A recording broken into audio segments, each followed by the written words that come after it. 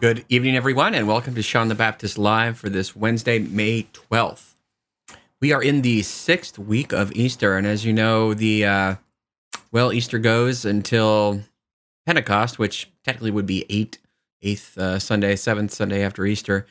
So we are in the home stretch here. So as I put in the title tonight, Mothers, the Ascension and More, Flying the Coop. We think of a lot of kids these days. Some graduates, high school students, are flying the coop from home. They've finished their time getting ready to head to college, so we've got some of that. And of course, little tongue in cheek there with the Ascension. Jesus is going to fly the coop here. He's of course, he's always with us, but at the Ascension, we celebrate Jesus' ascension into heaven. He literally flew away, and but did he leave us? Did he leave us alone? That's an important question that we'll look at tonight. What does it mean that Jesus ascended into heaven, and does that mean that he abandoned us and left us to our own devices? Those are important questions that we will also look at tonight as we consider mothers, the Ascension, and more. What role does Jesus play here in our ongoing life now that he is ascended into heaven? And last week, if you remember, we talked a bit about fathers. So talked about the fatherhood, particularly of Saint Joseph, because last week it was May Day, May 1st, the feast day of Saint Joseph the Worker. So we talked a little bit about fathers, and particularly my patron saint, St. Philip the Apostle, and his famous phrase, "Show us the Father." And so we talked about fathers, but then, of course, this last Sunday was Mother's Day. And so we don't want to forget our mothers. And so we'll talk a little bit about May, the month of Mary, the mother of mothers. And we'll continue that. So welcome to all those joining tonight. I see, let's see, Mark Gilstrap is on. So if you haven't followed me, I'll put a little link out there. Hopefully you can just, if you hover over Sean the Baptist there, my name, Sean the Baptist, you should be able to see a link that says follow. And if you haven't clicked on follow, if it says follow, then please do. Because if you follow me, then Facebook thinks that I'm important enough to not delete my page or something like that. But you also get notices if I go live. And pretty soon, talk a little bit about this, but I think I've mentioned June, I'll be away Boy Scouting at Philmont Scout Ranch in New Mexico. And so I don't know. I haven't decided for sure, but I don't think I'm going to do the scheduled live show every Wednesday. But I will certainly be doing some videos from Philmont, and so that those might come up live just whenever I feel like it, or I'll post them after I've recorded them. So you're going to want to follow the page so that you can get those updates. Good to have Joyce Gresco on, one of our weekly followers. Good to have Joyce with us here tonight. So again, please follow the page so you can get the updates. I will keep them coming even while I am down at Philmont and things like that. But that's a couple weeks away. So happy to have you joining here. If you follow the page also, like right now, I am kind of simulcasting all this at the St. Patrick Catholic Church of Kansas City, Kansas page, as well as the Sean the Baptist page. So you can catch that either location right now, but who knows? Maybe eventually it'll just be on Sean the Baptist. So thanks to all those who are joining tonight. Again, give a little shout out in the comments there. Let me know you're here, and I'll be happy to acknowledge you on the show as well. All right, so what has been going on this week? Well, I mentioned a lot of stuff, obviously, and so one of those is Mother's Day. So right after I did the show last week on fathers, we then celebrated Mother's Day this past Sunday. And I got to go home and be with my mother, Peggy, who, I wouldn't be here without her, literally. And it's interesting. We went home and we did something that always used to do with my grandmother, my mother's mom.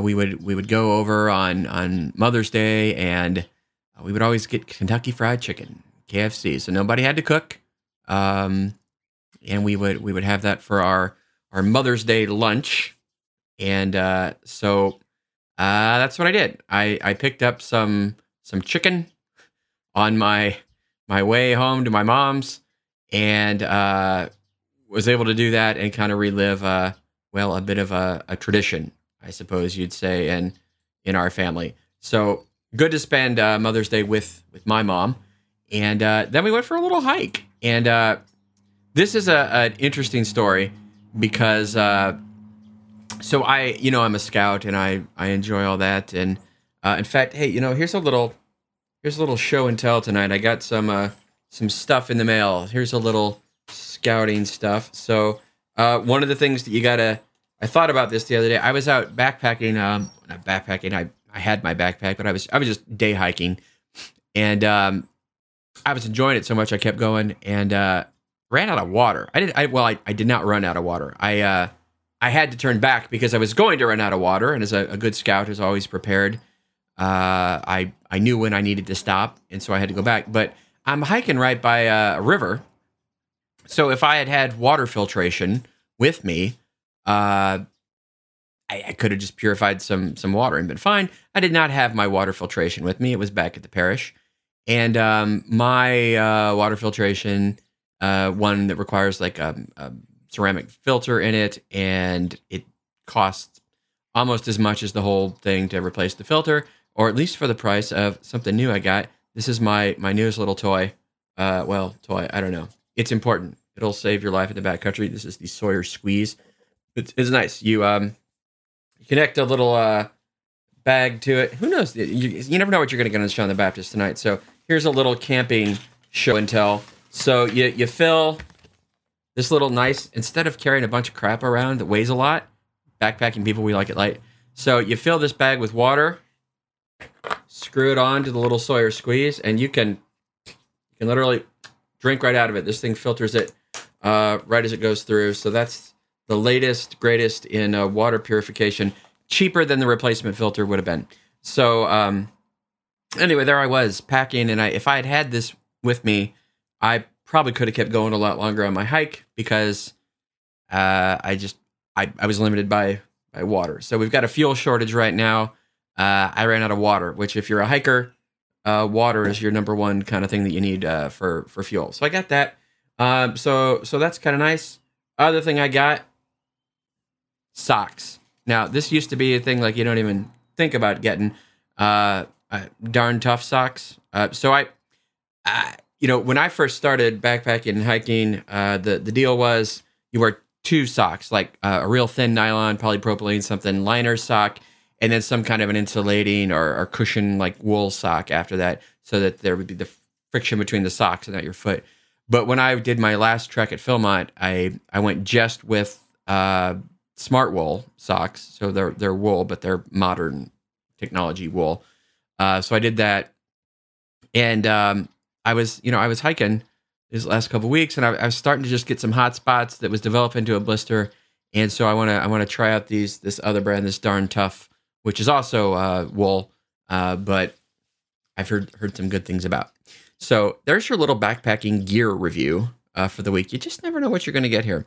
But anyway, so I went hiking with my mom on Mother's Day. That's what got me off on this tangent. And so where to go hiking?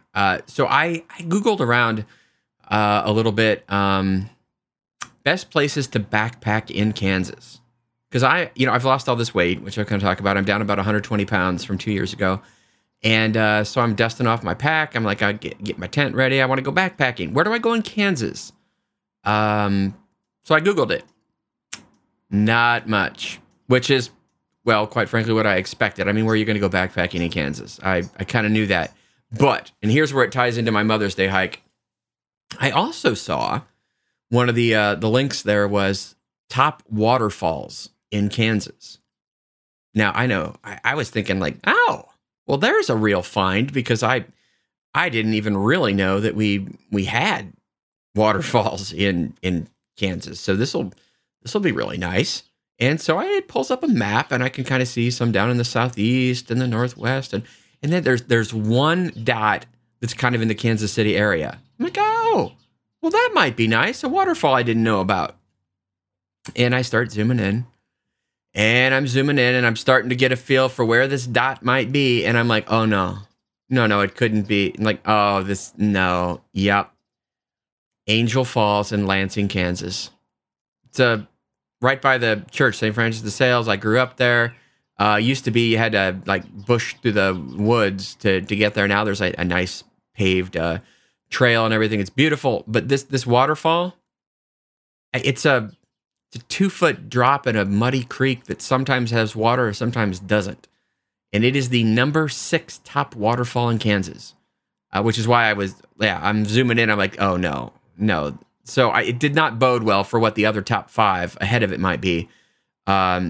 Literally, when I'm in Colorado, like this number 6 top waterfall in Kansas would be like a drainage ditch by the side of the road in Colorado.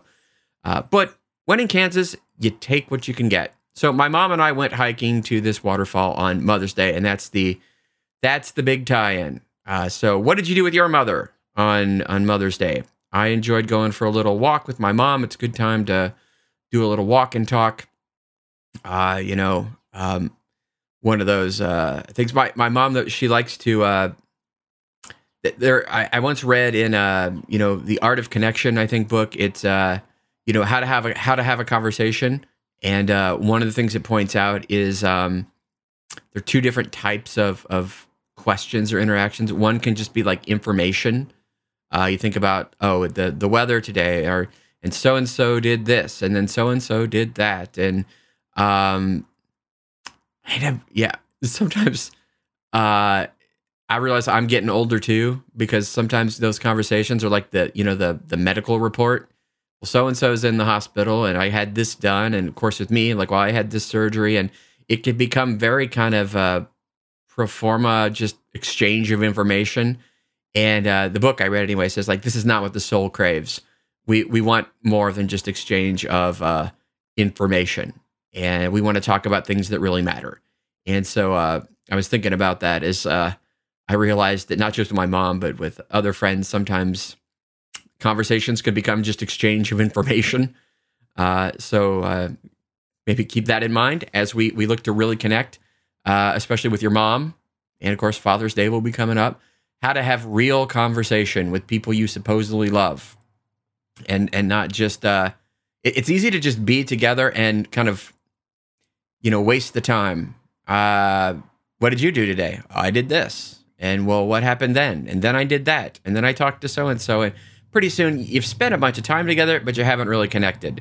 And so I hope that you had a good chance maybe to connect with your mom. Maybe your mom has passed. I also went out to visit the grave of my grandmother, who died this last summer. And so how did you celebrate your Mother's Day? Lisa is on. Good to have Lisa on again tonight. So, there's a little bit of Mother's Day. So there's a recap there. The whole month of May is the month of Mary, our Blessed Mother. And so we would be remiss if we didn't mention that. We had a little May crowning today at the parish here at St. Patrick's. All the First Communion kids dressed up again, and that was really nice because we had First Communion last weekend, and we crowned the statue of Mary today. A traditional thing. Put a little crown of flowers on the top of the statue of Mary. And as I pointed out at Mass today, we don't worship statues of things, and we certainly don't even worship Mary, the Blessed Mother. Sometimes people can get confused on that and think, oh, you Catholics, you put Mary ahead of Jesus, and you worship Mary. Well, of course, we don't worship Mary. We give her honor as the most perfect human being that ever lived. And as I said on the show a couple weeks ago on the Feast of St. Louis de Montfort, she is the perfect mold of the perfect image of Jesus. You want to be like Jesus? Well, try to look like Mary. She's the one. And so May is traditionally a time in the church where we honor her. Now, I was thinking about this because the bells just rang, and it's interesting. Our bell system that rings here, um, it has a Catholic mode, okay, but you don't actually turn on a Catholic mode. The way you tell the bells that you are a Catholic bell system is that you tell it you want Marian songs in May. And so if you set it to play Mary songs in May, the bell system knows that you're Catholic. Little tidbit here from St. Patrick's. See, this is why you watch this show. You get the inside information. So May is the month of Mary, and we honor her as the mother of Jesus, the mother of God.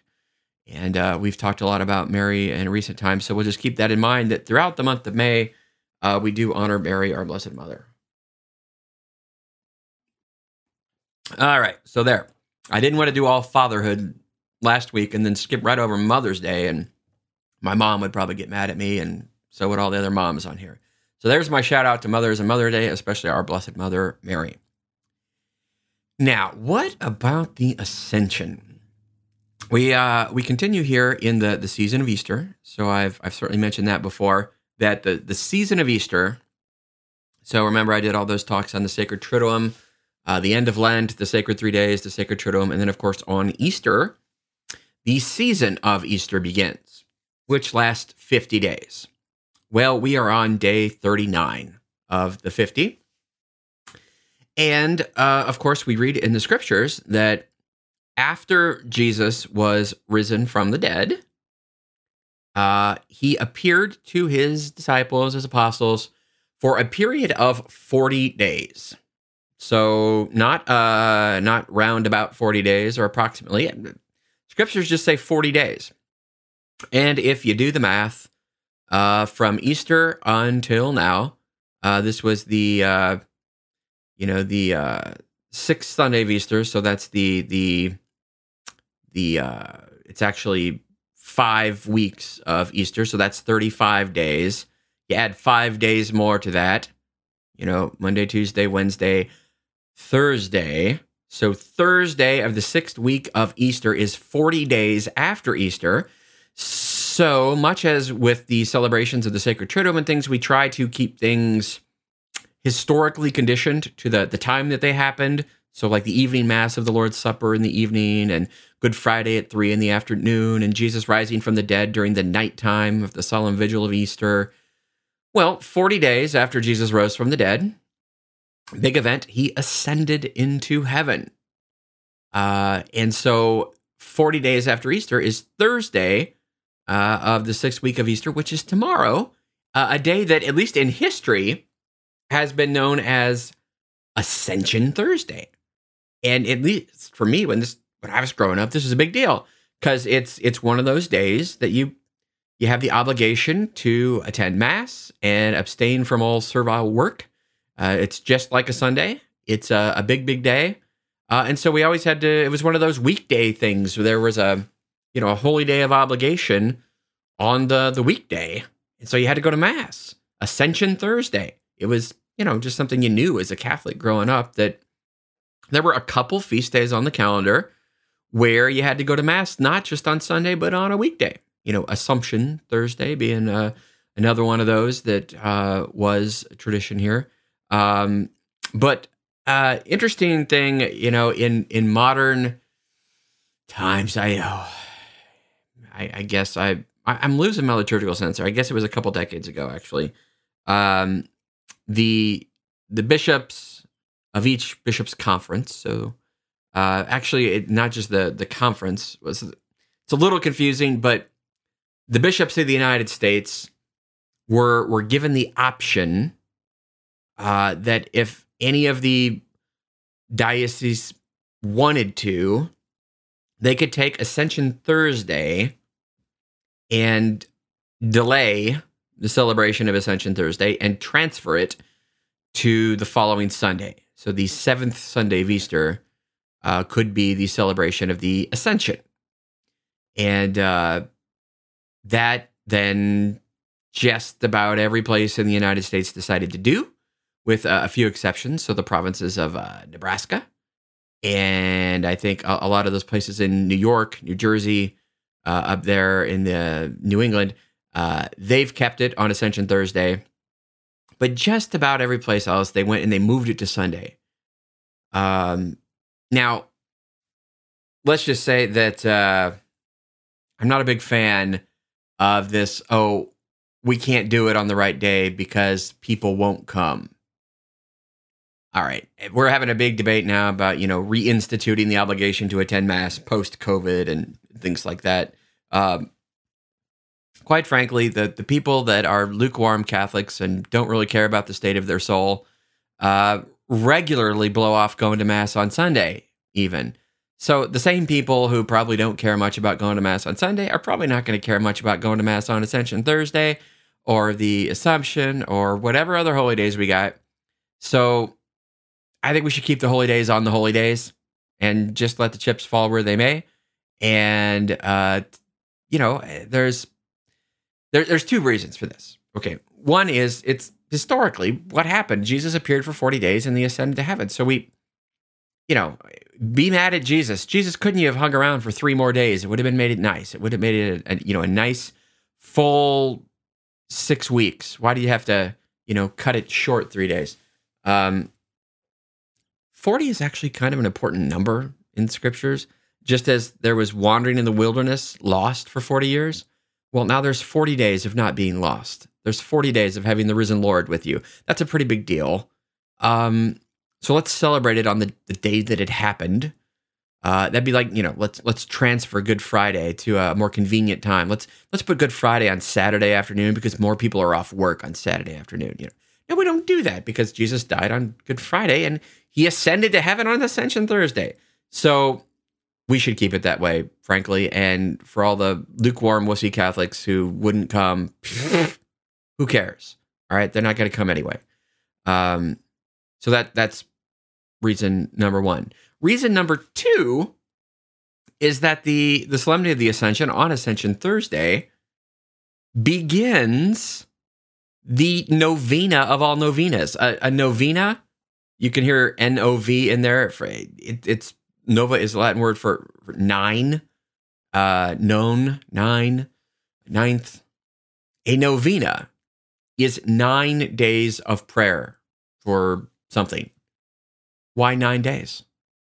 Because Jesus ascended into heaven on Ascension Thursday, and for 9 days, the apostles gathered around the Blessed Virgin Mary and prayed for the coming of the Holy Spirit. It's the first novena. 9 days of prayerful imploring God for something. In this case, the gift of the Holy Spirit. That began on Ascension Thursday. 9 days of prayer, and then Pentecost. The Holy Spirit comes. So those 9 days from Ascension Thursday to Pentecost are the origin of every single novena. And if there's something that Catholics know, it's novenas. Okay, 9 days of prayer things. You want, you want Mary to answer some prayer? Do a novena. You want your hopeless cause to be dealt with? Novena to St. Jude. You want to do well on your test? Novena to St. Joseph Cupertino. Whatever. 9 days of prayer is pretty ubiquitous for an extended period of prayer. And it all started with the 9 days from Ascension to Pentecost. So there are prayers that go along with that. And now we're just going to throw all that out the window and say, a 7-day novena?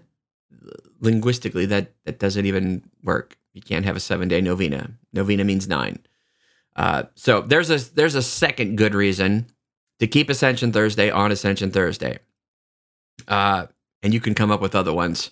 But so this does actually happen because here in the Archdiocese of Kansas City, and in fact the entire province of Kansas, so all 4 dioceses in Kansas, we've moved the Ascension to the 7th Sunday of Easter.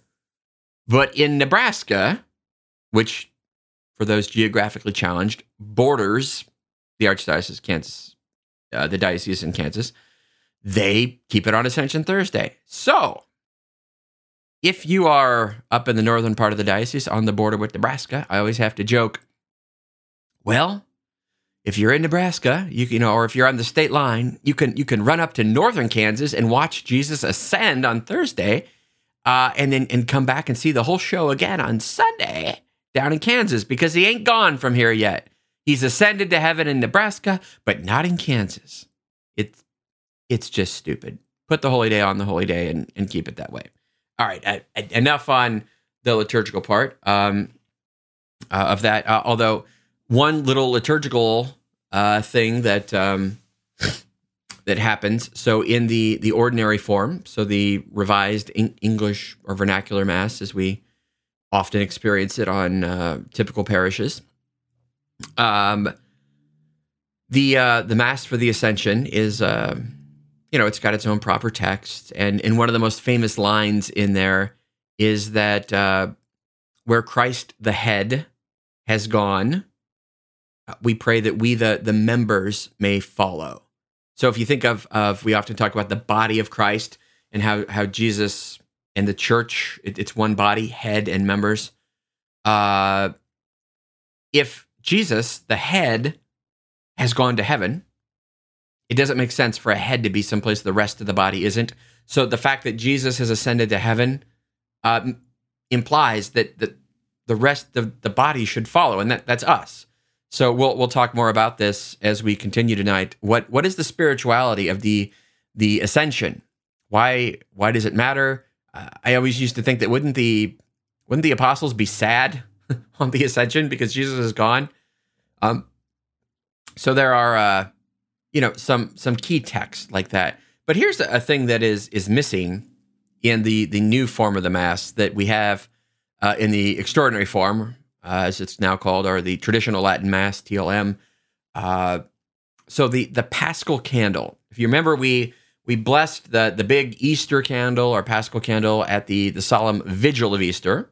So first thing that happens at the Vigil of Easter is that there's that big fire outside the church, and we bless the Easter candle, and it's carried into the church and put in its place, and it's lit during all the major masses of Easter. So if you go to Mass, certainly on Sundays during these last 6 weeks, you'll be able to see that, there's the Easter candle. It's probably by the ambo where the readings are done, or in the center of the sanctuary.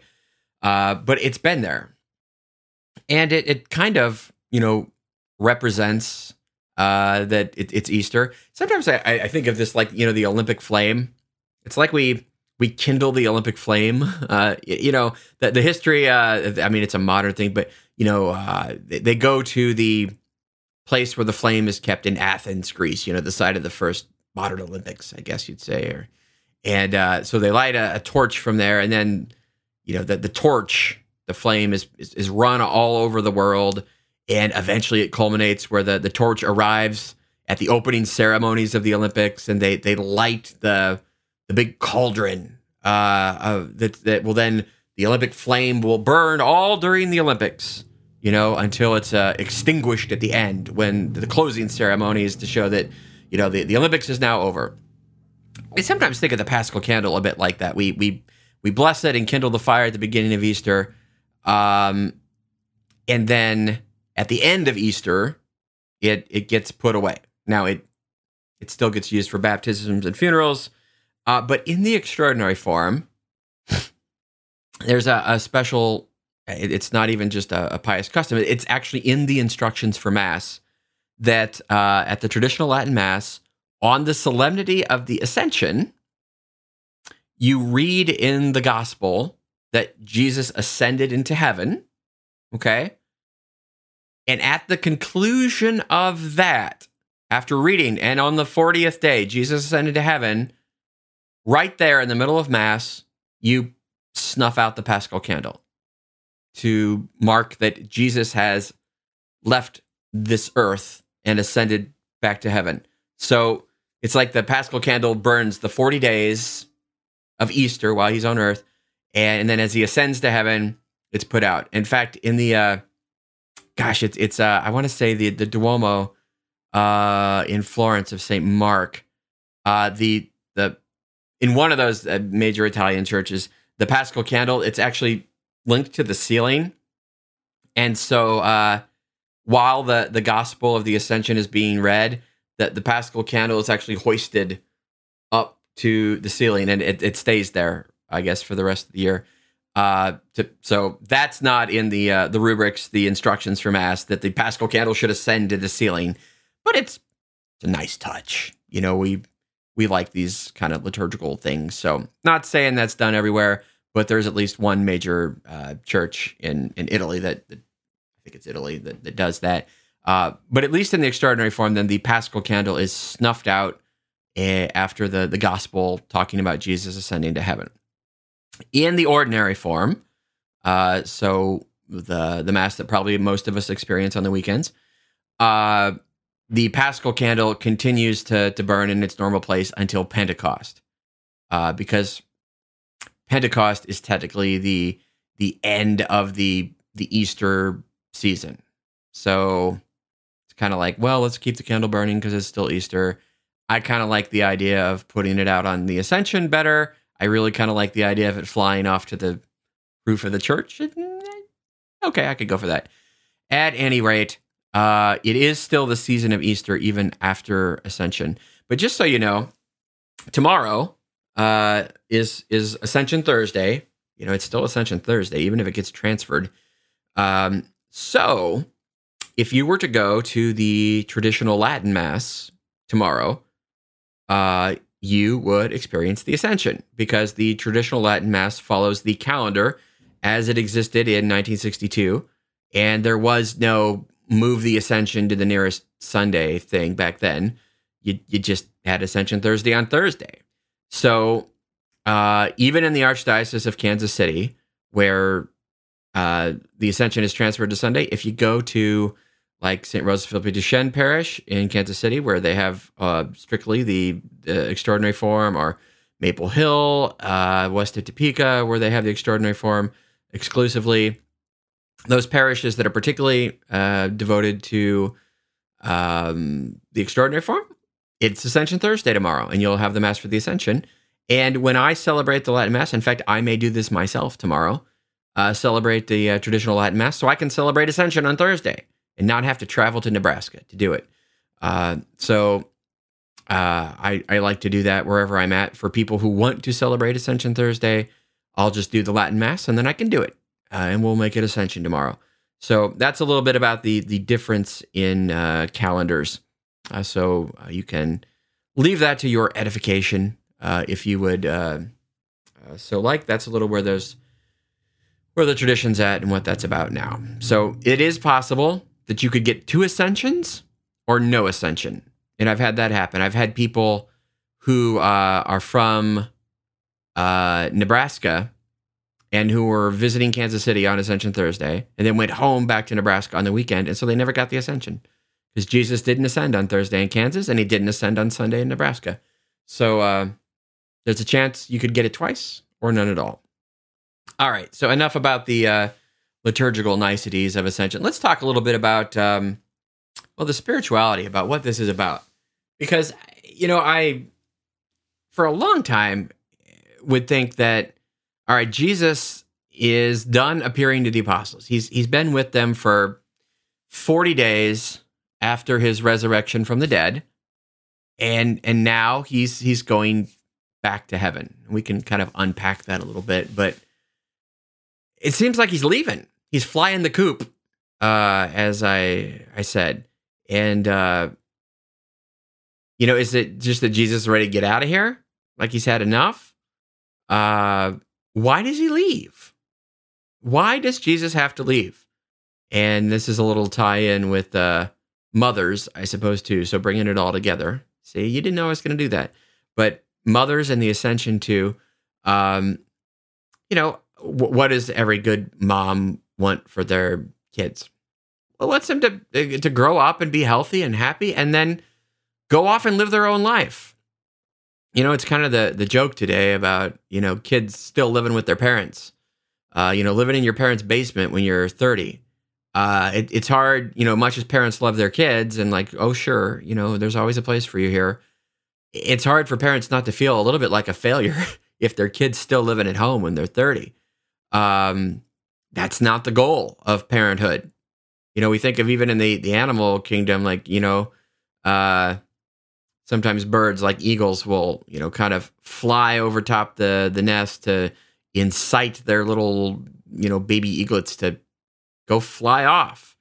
Some birds will actually pick them up out of the nest and just drop them and hope that they learn how to fly. The goal of being a mom, being a parent, is to raise your kids so they can go do it on their own and they don't need their parents anymore. Now, in most of the animal kingdom, this happens pretty darn quick. You think of I look at a deer being born, or even a horse, or there was that waiting for a giraffe to be born like a year or two ago now, and everyone's like, the giraffe or the deer or whatever pops out, and we're watching it live. Okay, it's born, and when's it's going to take its first step? It's like 5 minutes later. Baby humans are not like that. It might be like a year before they take their first step, and it might be 18 years before they're sufficiently raised to leave their parents. Whereas out in the wild in the animal kingdom, like, you're born, you better be able to get up and walk pretty darn quick, or you're going to get eaten by a lion. So there are reasons for this. I also kind of like the way God did it, that baby humans deliberately are very weak and vulnerable when they're born, and even for years later. I think God knew that, like, this is how we grow as human beings, to learn to give of ourselves to take care of children. Most animals don't have to be good moms or good dads. I think of fish who, well, the mother fish dumps a bunch of eggs, and a father fish dumps a bunch of sperm on the eggs, and they both just swim away, and they never even see their kids. Humans are not like that. We need nurturing and growth before we can go do it on our own. And so it causes parents, I think, to have to grow in that, lack of selfishness. Because what keeps us out of heaven? Selfishness. What's the best way to grow out of selfishness?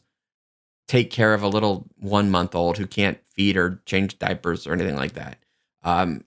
So, end goal is that the children can fly the coop, go away. It's emotional when kids leave, and go to college, or, get their job, move out of the house. It's tough on parents because you also get attached over those years. You're not like fish. But the goal is that mom and dad will leave. Well, I think that's a little bit what's going on with the ascension too. Jesus did not just intend to come and convert the whole world to Christianity himself. Because if you think about it, there are lots of ways Jesus could have done that. He's God.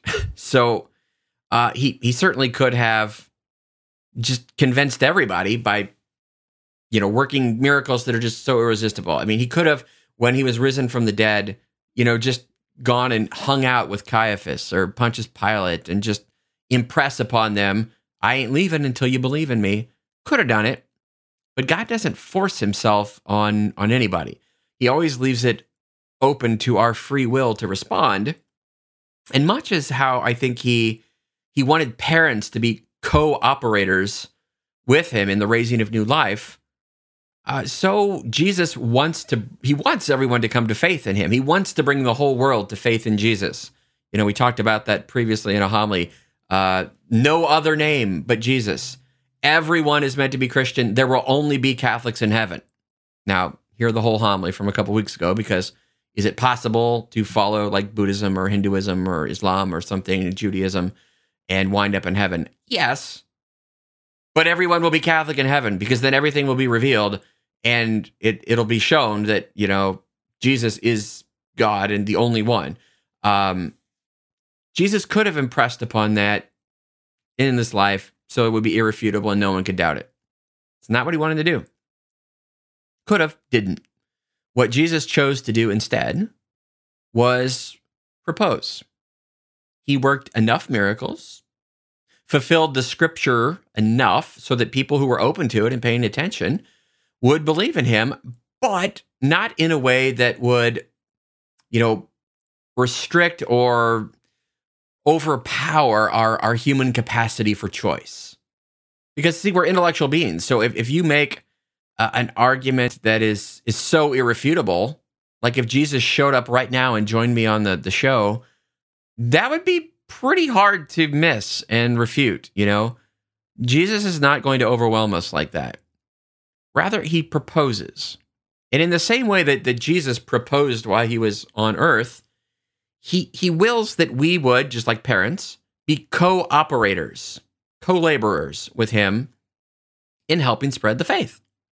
Everyone is meant to be involved and get a chance to be an evangelist. In some ways, as parents desire that their kids would grow up and be able to do it on their own. And, you know, so Jesus wants us to be able to do it. The things that Jesus did, he wants us to do. And I mean all of it. I mean, that's the thing. Like Jesus went around working miracles. He cured the sick. Well, that's just Jesus, right? Not us? No.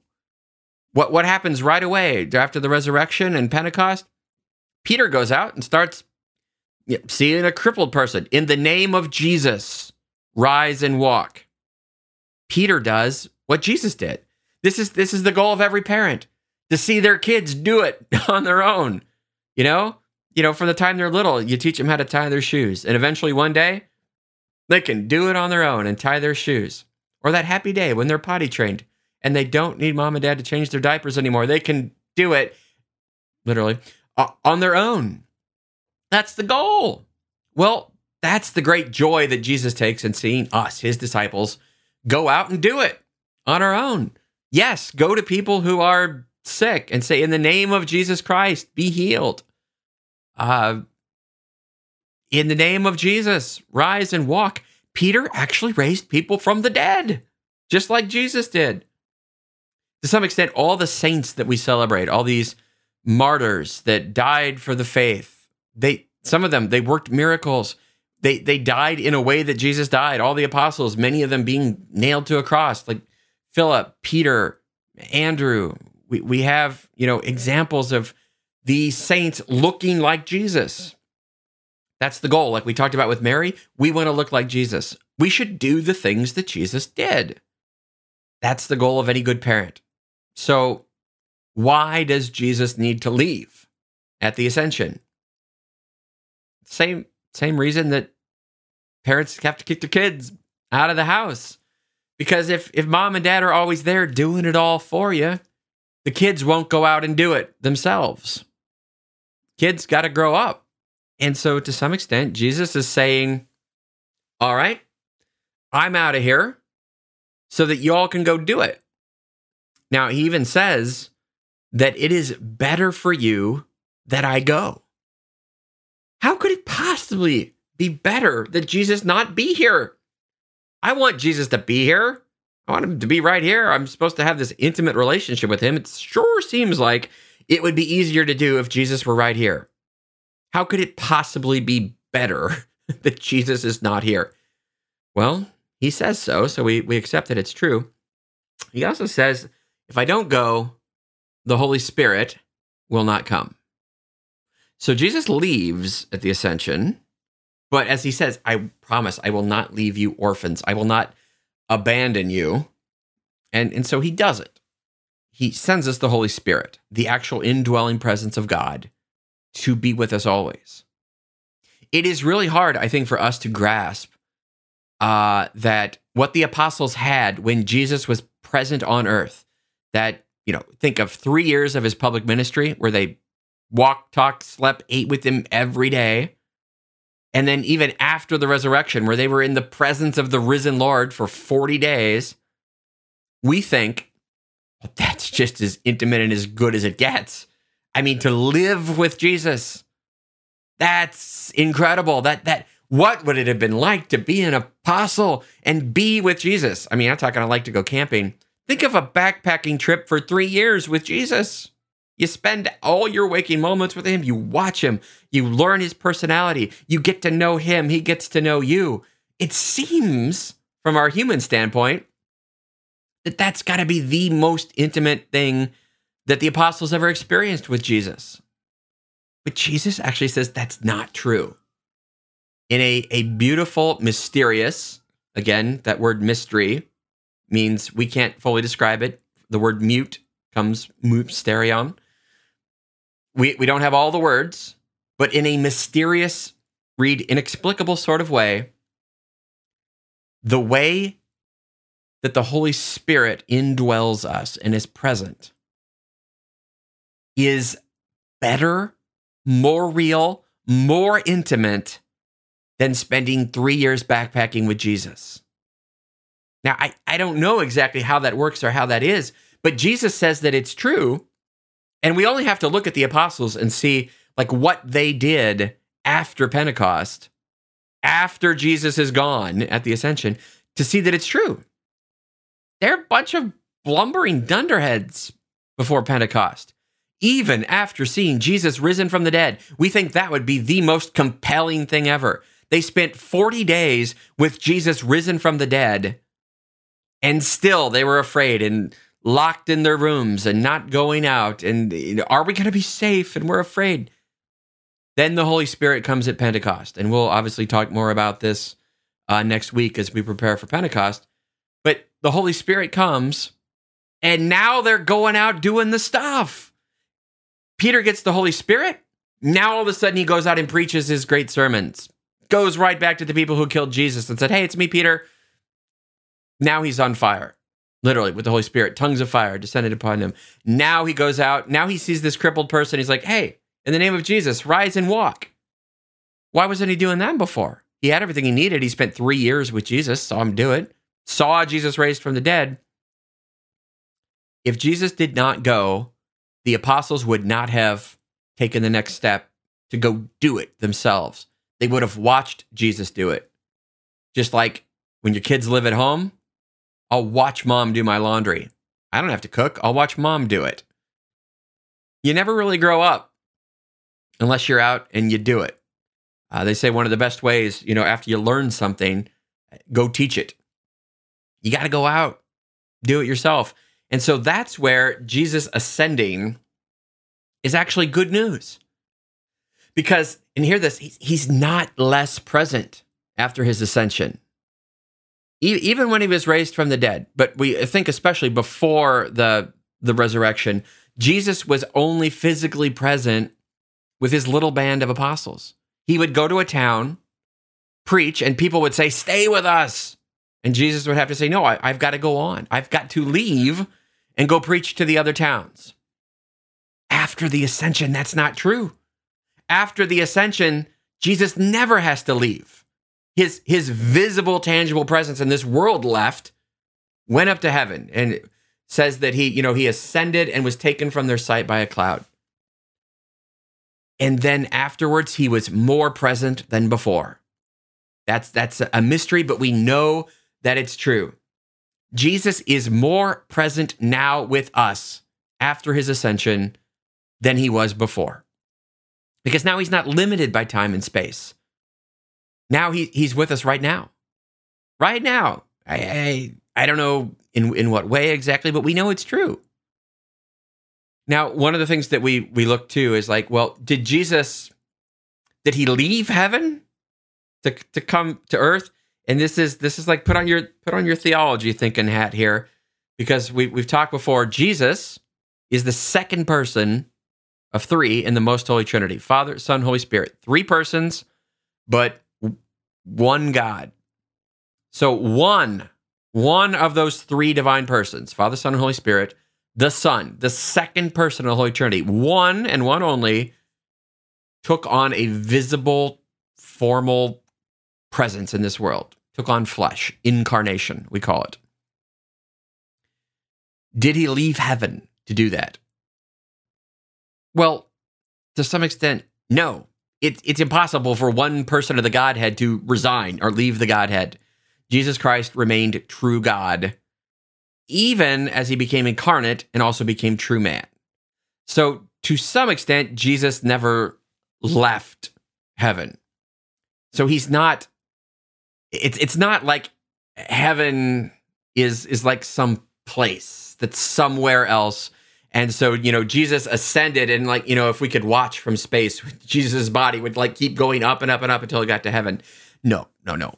the reason that the cloud comes and hides him is because his physical presence completely disappears from the world at that point. Heaven isn't someplace else.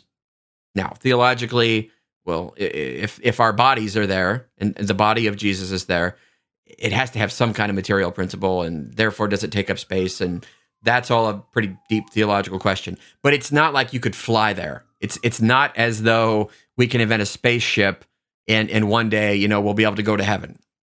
It's not a physical place like that. It's almost more like another dimension. Is there a physical reality to it? Yes, but can you get there from here? No, not by physical means. So, did Jesus leave the place of heaven? No. It talks about descending, but that's really somewhat of analogous language to say he lowered himself humbly to take on our flesh. So when Jesus ascends, it's not like he's going back to some place that he left. Rather, his mode of existence in this world, the physical, tangible presence in a body, that ends at the ascension. And he is now only present in this world through his spirit. And that's where the ongoing presence of the Holy Spirit is so powerful. The Holy Spirit is the Spirit of Jesus, is the Spirit of the Father. And that's where, at least in the Western Church, we say that the Holy Spirit proceeds from the Father and the Son. In the East, they would say, the Holy Spirit proceeds from the Father through the Son in the world. If you've heard of the Filioque debate, and the Son, Filioque in Latin, is in the Nicene Creed. We say that the Holy Spirit proceeds from the Father, Filioque, and the Son. So the Holy Spirit is the Spirit of Jesus. You want to know how Jesus is present in the world right now? In the Holy Spirit. And of course, in the Eucharist, his sacramental presence. So is Jesus gone because of the ascension? No.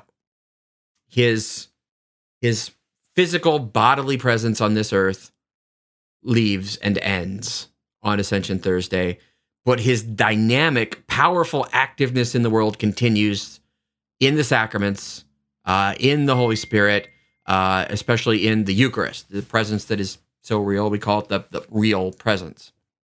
So, Ascension is not a day to be sad. Rather, it's a great day of great rejoicing. I always think of the apostles, looking up to heaven, and I think maybe they're a little sad. Oh, Jesus is gone. But then the angels have to say, hey, why, men of Galilee, why do you stand looking up at the sky? This Jesus, whom you saw go, he'll return. So there is a sense in which the ascension leaves us anxious for the return of Jesus. And we can just, end by talking about that tonight to say the ascension points forward to the fulfillment of what we're all looking forward to. All of us want to leave this world in the same way Jesus did and go to heaven. Now, we know that just like Jesus has a body and will forever have a body, so do we. We are a body-soul composite. So in heaven, our bodies will be raised in some mysterious way. Whatever it is that this physical us will be in heaven and our souls joined. But we're all meant to go there. That's why we celebrate, the Assumption. Mary's gone there. The Ascension, Jesus has gone there. Where the head has gone, we hope to follow. It's really, if you think about this, even at the creation of Adam and Eve in the garden, who were most intimate with God, okay, it says that they Adam walked and talked with God in the cool of the evening and conversed with him. Think about how intimate that would be. But that was not heaven. Okay, that was a place on earth, paradise, a physical place where the physical beings, Adam and Eve, lived. Jesus does not go back to Eden. Our goal, ever since we got kicked out of Eden, is not merely to go back to the Garden of Eden. The goal now is something even better. Not to return to Eden, but to be in heaven itself.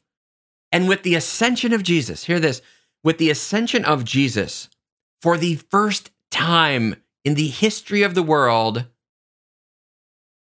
humanity, enters heaven. Okay? The Garden of Eden, paradise, was not heaven. It was a part of creation. Heaven is uncreated, existing outside of time. In Jesus' ascension, because Jesus is fully man, a human being, for the first time, enters heaven. And of course, Jesus doesn't enter heaven alone. He leads to heaven all the souls that have ever died and lived. We think of Abraham, Moses, Elijah, the holy prophets, Adam and Eve. Everybody who's been living a good life, judged worthy from the beginning of the world, gets to enter heaven triumphantly with Jesus. And that means if they've gone there, if Jesus has gone there, if Mary has gone there, if all these other saints have gone there, this is a day of great hope, not sadness, because it says we get to go there. If we die in friendship with Jesus, then we will ascend. Not visibly, probably. That would be a little scary. Bury Father Sean in the ground and then, woo, his body starts rising up to heaven. I mean, there's no reason why that couldn't happen. But even with Mary, she didn't ascend the way Jesus did. There's something that points to divinity, to say that a mere mortal body would, of its own power, rise to heaven. So Mary was assumed, meaning her body was disappeared from the earth. Will be something like that. Our physical presence in this world will be taken up into heaven and joined with our souls again. So Ascension is actually an exciting day. It says we made it. Man got kicked out of Eden and we couldn't go there, but today we enter heaven itself, because we now have the saving passion, death, resurrection of Jesus that makes us worthy, not just of the Garden of Eden or paradise, but worthy of heaven itself. And because we are joined to Christ, our head, who suffered and died for us, we, the members of his body, now also get to follow where he is gone. So, to some extent, it's a day of rejoicing because it says we've achieved our goal. Man can now enter heaven itself. But we know we're not quite there yet. If you're listening to this podcast, you are not yet in heaven. Probably. I don't know. Maybe St. Philip up there in heaven is following me. Maybe John the Baptist. I don't know. Maybe I've got some followers there. But likely, most of you that are listening to tonight's show, we're not quite there. So Ascension is a day also that reminds us Jesus is meant to return.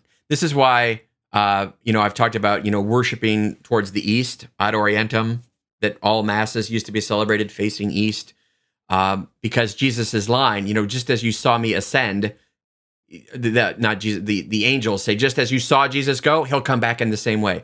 So Jesus ascended to the east of Jerusalem. The Church of the Ascension, it's just a mosque now, is on the garden of the Mount of Olives, east of Jerusalem. And so there's a lot of graves on the east side of the city of Jerusalem, because that's where the Messiah is going to return. So part of celebrating Mass facing east, and we'll do a whole show on this, is we're always looking forward for the coming of Jesus to return just as he left from the east. So the whole church on Ascension, and really every Mass, is facing east, at least liturgically, waiting with expectation for the return of Jesus. And that will be on the last day at the end of time, or the day of our death. We get to go where the head is gone. Jesus ascended to show us that doorway, that pathway is now open to you and me. So tomorrow, I hope maybe you get to celebrate his Ascension Thursday if you're in one of those places like Nebraska where you get to, or if you're a fan of the traditional Latin Mass, find one tomorrow and you can celebrate the Ascension. But even if it's not until Sunday, go ahead and start the Novena to the Holy Spirit tomorrow, because it's 9 days. And then let's all celebrate. The church enters heaven on Ascension. And I pray that one day we all will as well. Where the head is gone, we, the members, get to follow. So let's live our lives in a way that can be true. Until next week, happy Ascension Thursday, or Ascension Thursday Sunday, or whatever it is now. Jesus has gone to heaven, and so will we. So God bless you, and have a great week.